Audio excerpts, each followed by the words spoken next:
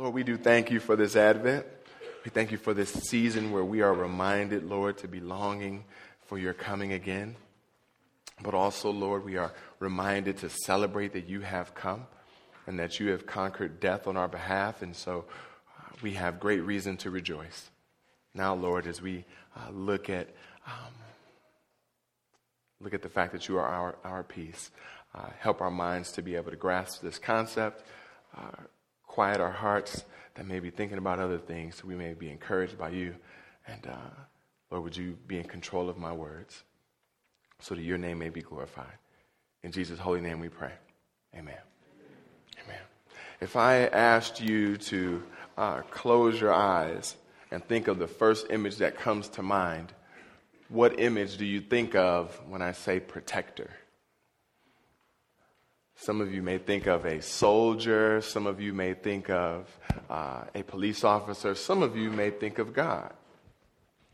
If I said Savior, what's the first image that might come to mind? Maybe a superhero that comes to save the day. Maybe Jesus on the cross. If I was to say to you, peace, one that would allow you to experience peace, what image would come to mind? As I was thinking about this, Jesus is at the heart of what peace is. But when the word peace first comes to my mind, I think of a lot of things. I think of like vacations, places where there's no stress, maybe a beach, I would think of my mom, who was oftentimes the one that was okay, we're just going to, excuse me.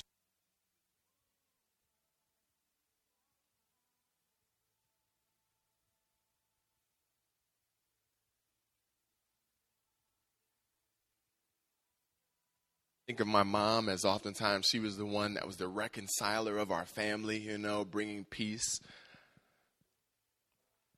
But it took some time before I began to actually think of Jesus Christ as the ultimate image, as the ultimate example of peace. We're going to look in the book of Isaiah today. And we're going to go to the 9th chapter. And we're going to look at verses 6 and 7. So if you could, please turn to the book of Isaiah. It'll be up on the screen as well.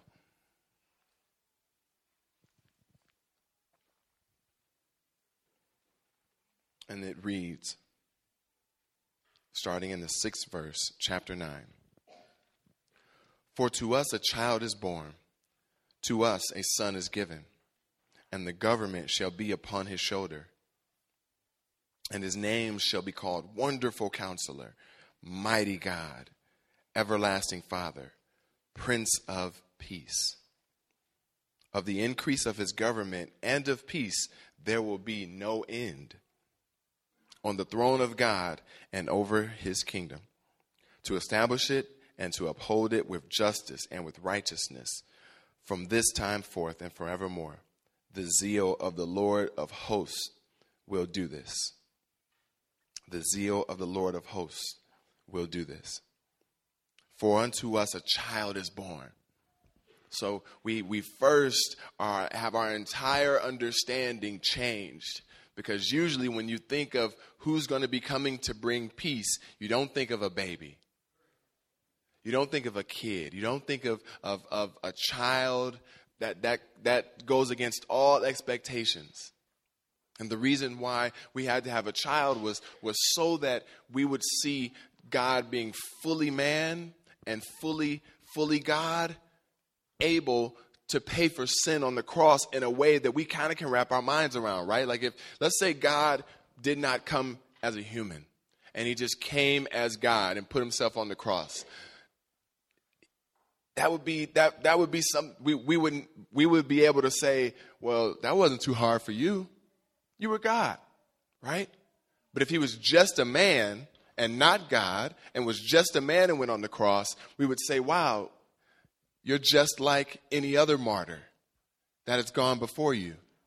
But by him being fully God, he was not only able to come down, dwell within a child, go to the cross on our behalf. And so for his humanity, he experienced everything that we experience as humans. Temptation, pain, suffering. He experienced those things. But because he's God, he not only died, he ascended and rose. And no man can do that. And so this prophecy is foretelling of one that's going to come, that's not going to be what you expect. It's not going to be this Messiah who comes with great power and flips over every army. No, he's going to come as a child. And this child will establish a government. He's going to have a government upon his shoulders. And look at these descriptions of how it describes this one that's going to be the Savior. These descriptions are Wonderful Counselor. Wonder, this idea of a miracle. This idea of never experiencing anything like this, because he's going to perform miracles. It's going to be Mighty God. Now, some of you have names that have derivatives or connected with God. Maybe your name might say like one who praises God or one who loves God. But most of your names isn't Mighty God. You didn't ascribe this name to children. But this name is going to be that of this child that's going to be born. Everlasting Father. While all the kings of that era wanted to be known for their dominance and their rule, no king was associated with eternity.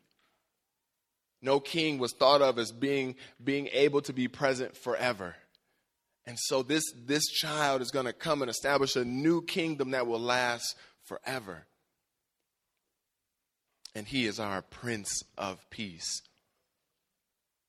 Now, peace is a concept that it's a little difficult for us to understand, because we have a lot of ideas in our culture that tell us what peace is. There was an era of peace where you had the peace sign, you know what I mean? There's that era where even now we shoot the deuces, and when we say peace, where what we're thinking is like, have a good day, or have a good time. Or we think of peace as just being able to relax.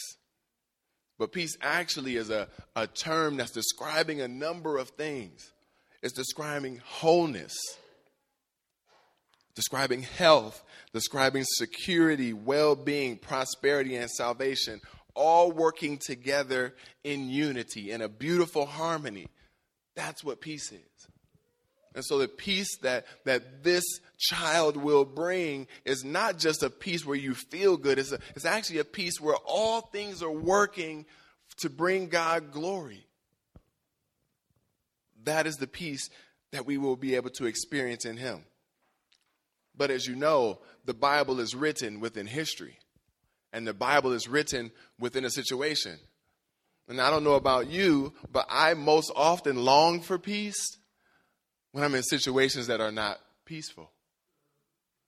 So what was the environment in which this text was written? We got King Ahaz. King Ahaz.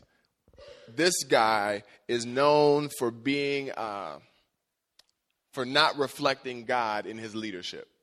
So you have the Assyrians, they're coming, and the Assyrians have all power. All right? And then on this side, you have Syria, and you have Palestine. And they're on this side. And they approach King Ahaz and say, hey, King, the two of us are going to fight against Assyria because Assyria has all the power. Why don't you come roll with us? King Ahaz says, no, actually, I'm going to go to Assyria and say, hey, Assyria, I'll line up with you and let's fight against the two of them. That works. The Assyrian king trumps the two of them, knocks the two of them out. They now come underneath their leadership. But then the Assyrian king turns on Ahaz, the leader of the people of Israel.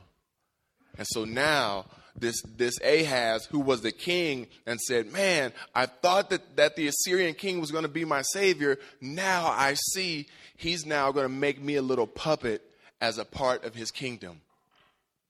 Where's the peace that I long for? And so Ahaz, he did a few things that were kind of crazy. He offered up children as sacrifices. He tore down some of the statues and some of the monuments that were used in worship. He tore those down. He's known for idolatry. And ultimately, he's known for worshiping the god of Damascus.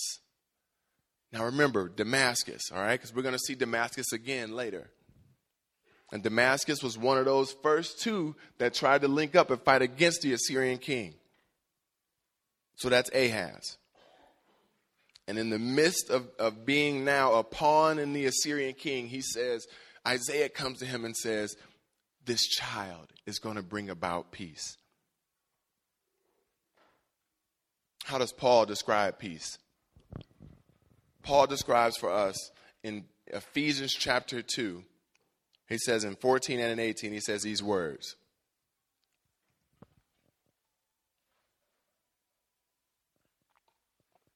He says, for he himself is our peace, who has made us both one and has broken down in his flesh the dividing wall of hostility. For through him we have both access in one spirit to the Father. For he himself is our peace. Now, Paul is one of our historic Christian fathers. I mean, he wrote so much of the New Testament, giving us understanding of theology that applies within the local church.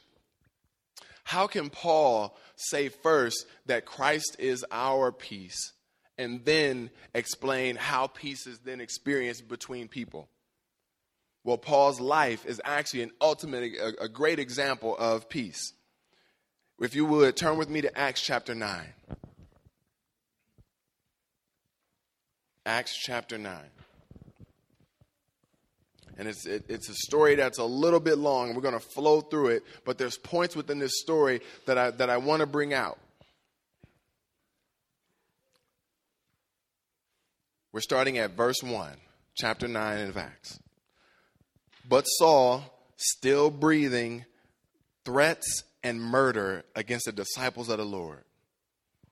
Now, Paul's name originally was Saul. What's he breathing? Threats and murder, right? Against the disciples of the Lord. So Saul is a persecutor of the church. He's now hunting down Christians. Breathing threats and murder against disciples of the Lord, went to the high priest and asked him for letters to the synagogues at where? Damascus. We're back at Damascus again.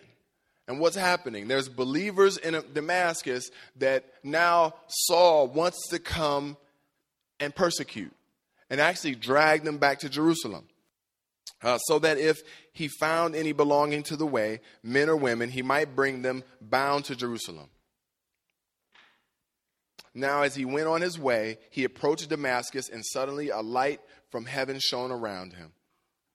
And falling to the ground, he heard a voice saying to him, Saul, Saul, why are you persecuting me? And he said, who are you, Lord? And he said, I am Jesus, whom you are persecuting. There's a word that's been used quite often lately in our culture because of some of the atrocities that have happened all over our world, and that word is terrorism. That word is terrorism, and it's at its essence, it's the use of violence to intimidate, to punish, for a greater cause. And so I was doing some research, and I found some scholars saying, man, this guy Saul, before he became Paul, would have been labeled a terrorist.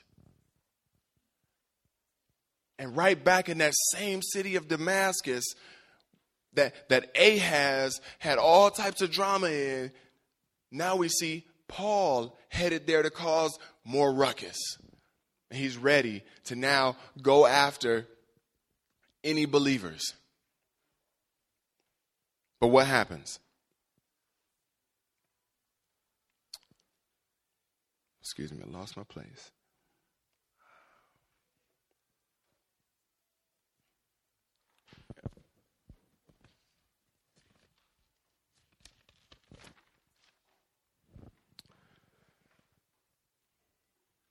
he said, "Who are you, Lord?" And he said, "I am Jesus, whom you are persecuting. But rise and enter the city, and you will be told," you know what? I'm sorry. Let's keep going. I can read it from here. "But rise and enter the city, and you will be told what you are to do." The men who were traveling with him stood speechless, hearing the voice, but seeing no one. Saul arose from the ground, and although his eyes were open, he saw nothing. So they led him by hand and brought him into Damascus. And for 3 days he was without sight, and neither ate nor drank. Now there was a disciple at Damascus named Ananias. The Lord said to him in a vision, "Ananias." And he said, "Here I am, Lord." And the Lord said to him, "Rise and go to the street called Straight. And at the house of Judas, look for a man of Tarsus named Saul." Now, this name is all throughout the nation. People know this brother Saul brings pain. This brother Saul brings violence. This brother Saul, you don't want to cross paths with.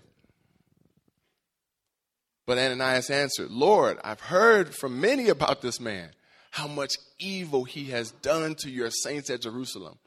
And here he has authority from the chief priests to bind all who call on your name."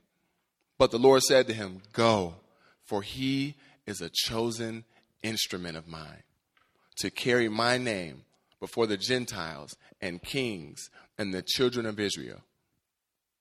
Stay there, brother. A chosen instrument of mine. Now, isn't it interesting that these people see this man as one that's going to bring pain? This one as a man that's going to bring destruction. But God sees him as what? A chosen instrument. Could it be that our God sees something within us that will reflect his peace before we see it? Could it be that our God has said for every person who comes to know him that you too are a chosen instrument?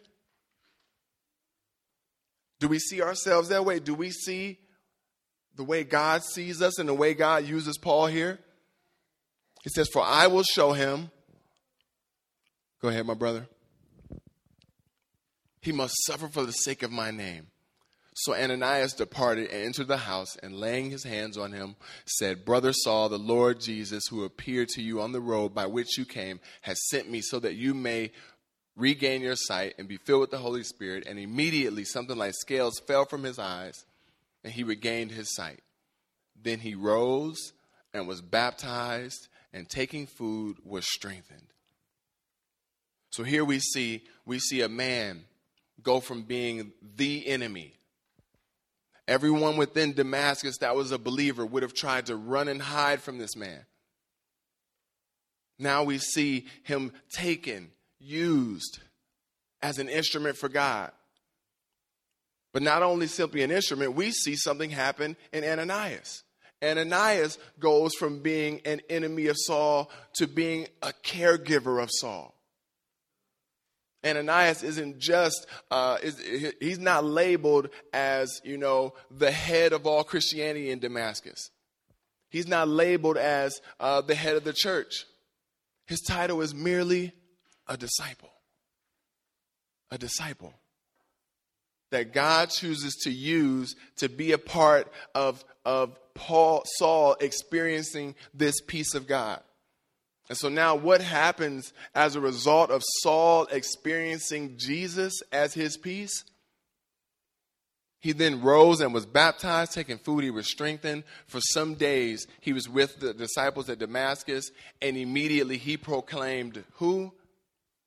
Jesus in the synagogues. He is the Son of God.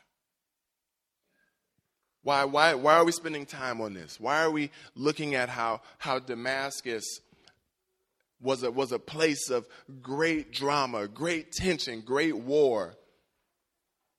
When we see the scriptures written that Jesus is our Prince of Peace.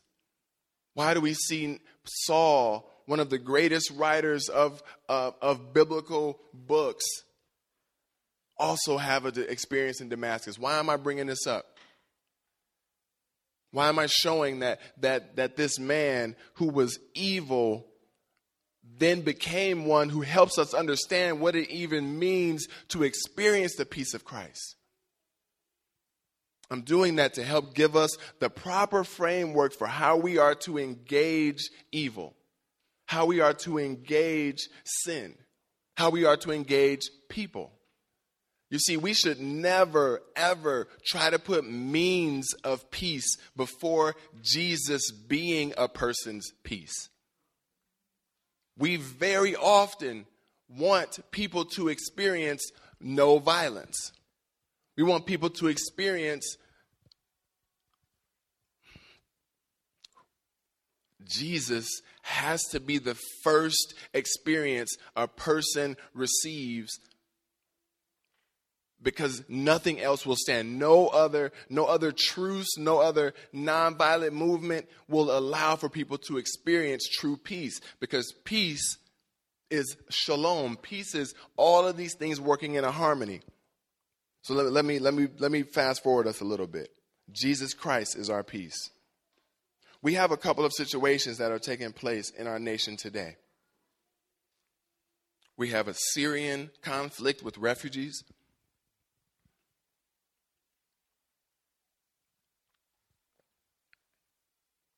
We also have another situation taking place where it seems like we need peace. And a police brutality.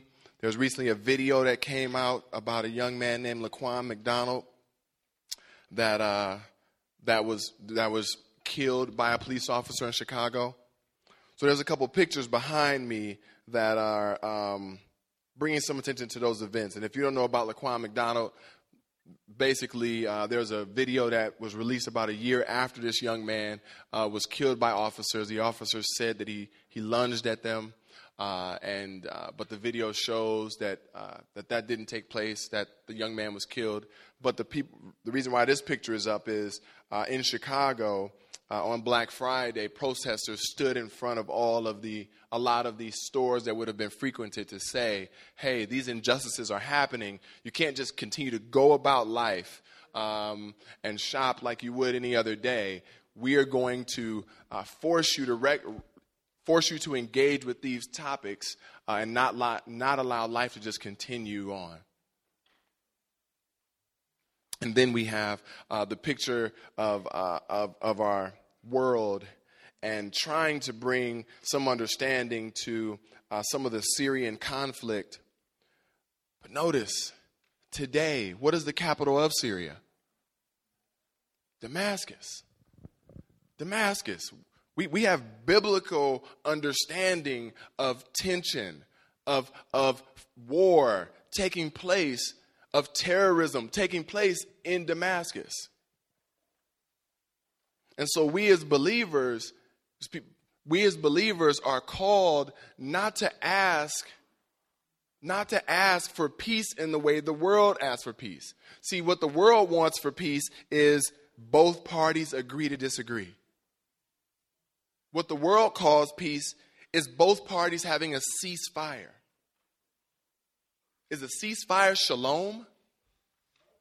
Shalom is when I want your good and the harmony that I experience in me, in Christ, because I know that I have been reconciled to a beautiful God. I want you to have that too. So I don't just want to cease fire and still hate you. I want to cease fire and see you now empowered. Cease fire and see you now celebrated. Cease fire and see you now rejoicing in the King. You see, we as believers, the peace that we advocate for has to start with Christ. It's not only with Christ. I'm not saying we don't want ceasefires and those things as well. But how many of you have been in arguments where you stop arguing, but you still got that stank in your heart? Come on. I got some couples in here. You know, I got some parents. If you've been a child, if you ever had a friend, just because you're not physically fighting doesn't mean fighting is not happening in your heart. And the only thing that it takes is you to do that one more thing again and watch what happens. See, we've been seeing this same thing happen within Damascus, within Syria, for generations. For generations. And we're longing first for each of these entities. I'm longing as a black person. I'm longing that white cops who've killed black people because they hate blacks would come to know Christ first. I'm longing for that. And that repentance would happen, consequences happen, all of that. But would you have been able to write Paul's story based on how his story started? I would have saw, if the whole aim is just for a ceasefire, if the whole aim is just for a calming down, Saul would have never become this great man who helped us understand the beauty of our Lord and Savior. So I don't know where I am in my notes.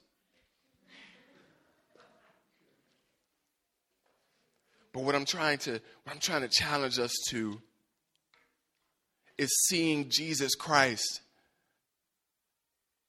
as a Prince of Peace. And then what he does is he says, now, because you get to experience my peace and who you are as an individual, I then will make you a peacemaker. I then will allow you to be one who now allows people to experience my peace through you. But it had to start in your heart. It had to start in my heart. And so I love that we have people that are passionate about justice, passionate about seeing the poor cared for. But if we don't bring Jesus with our justice initiatives, at the helm of our justice initiatives, whether you start at the beginning with that being a conversation or you have it at the end, make sure it's a part of the conversation. And what both of these things should be doing, whether it's the Syrian issue, refugee issue, police brutality issue, what it should do is create a longing in each of us for Jesus to return so that we may fully experience the peace that he wants us to experience. Yeah, we've been reconciled, but there's this concept of already not yet. You guys experienced it today. How many of you, when Mike, our worship leader, was leading us, stopped and said, hey guys, I want you to greet your neighbor? How many of you gave somebody a hug and smiled? Yeah, it's all right. Y'all might like somebody in here. It's okay. You friends, you gave them a hug. You smiled. You experienced peace right here. But I guarantee you, somewhere else in our nation, somebody experienced pain. Somebody might have got robbed while you were hugging somebody. Somebody might have got stabbed while you were hugging somebody. I won't go too deep because we got kids in here. Some type of assault on peace took place. And Jesus is saying, man, while you guys have a taste of it, you get it fully in who I am going to make everybody experience it fully when I come again. So the first example was what you can experience in me. Don't miss it. The next time I return, all people will experience it forever. That's why he's mentioned as everlasting Father. And so MacAv, what am I hoping for happens as we long for our Savior to return? What I'm really hoping for is that each one of these international events and national events would cause us to examine our own heart. I had a ugly conversation with myself in the mirror. Well, maybe not because of what I saw, but that'll work too. But I began thinking about Syrian refugees. And I was thinking about, okay, so let's say, and I'm not even going to get into the conversation of how many we should take and all that. That's another conversation. If there was a family that was from Syria here, would I take them in? So it says this is a national discussion, but I had to bring it home. And for some reason, I began to wrestle to say, okay, maybe. Okay, Leon, but okay, you hear all the conversations about, but what if they're a terrorist? Okay, but that was Saul, and then he was changed to Paul. So even if one of them is a terrorist and they get Christ, they can be very different. They might start proclaiming Jesus. Okay, that might work. Okay, let me let the word work in me. But what I really came to grips with was that I probably would be more likely to take in a Syrian refugee family than I would the brother who's sitting on a crate with a sign up at Gratiot when I exit. And he says, we'll work for food. Would I take him in? I had to wrestle with that. It was getting nasty. You see, I think there's a peace that we want others to experience, and we all want to go and be about justice and be about the Lord's provision and people being able to experience it. But family, we are here doing life here. And I'm not saying don't give to organizations that help advance things in Syria. Don't try to help refugees. Go about it in a variety of ways. But let every experience we have help us reflect on how to be missional here. What it looks like to be missional here, and what it looks like to have a heart that experiences the peace of God and now wants to extend that peace to others. Wherever I landed on taking in the brother or Syrian family, I'm still in process. But I'm inviting you to enter into processes like that as well. This Jesus, he is our peace. And if you have not yet accepted Christ into your life, your heart is just a microcosm of these world wars going on. This tension, these issues of strife, no matter how good your life might be, that's what's taking place in your heart because you're rebelling against a holy God who wants to love you. So we want to invite you, give you the opportunity to experience true peace found in Christ. But for those of us that have accepted Christ into our life, now may you be encouraged until he comes back. Long for his return, but also be an advancer. Be a champion of his peace. Will you pray with me? Jesus, we thank you. We thank you, Lord, for the peace that you give, for it is everlasting. For it will come as only God can bring it. That's why you are our mighty God, everlasting Father. It is a miracle that we get to experience your peace. That's why you are said to be Wonderful Counselor. And Lord, you are our Prince of Peace. May we learn from your word how to live out your gospel. May we long for your return, where all tongues, nations, and tribes will be able to experience your peace as we submit to you. In Jesus' name we pray.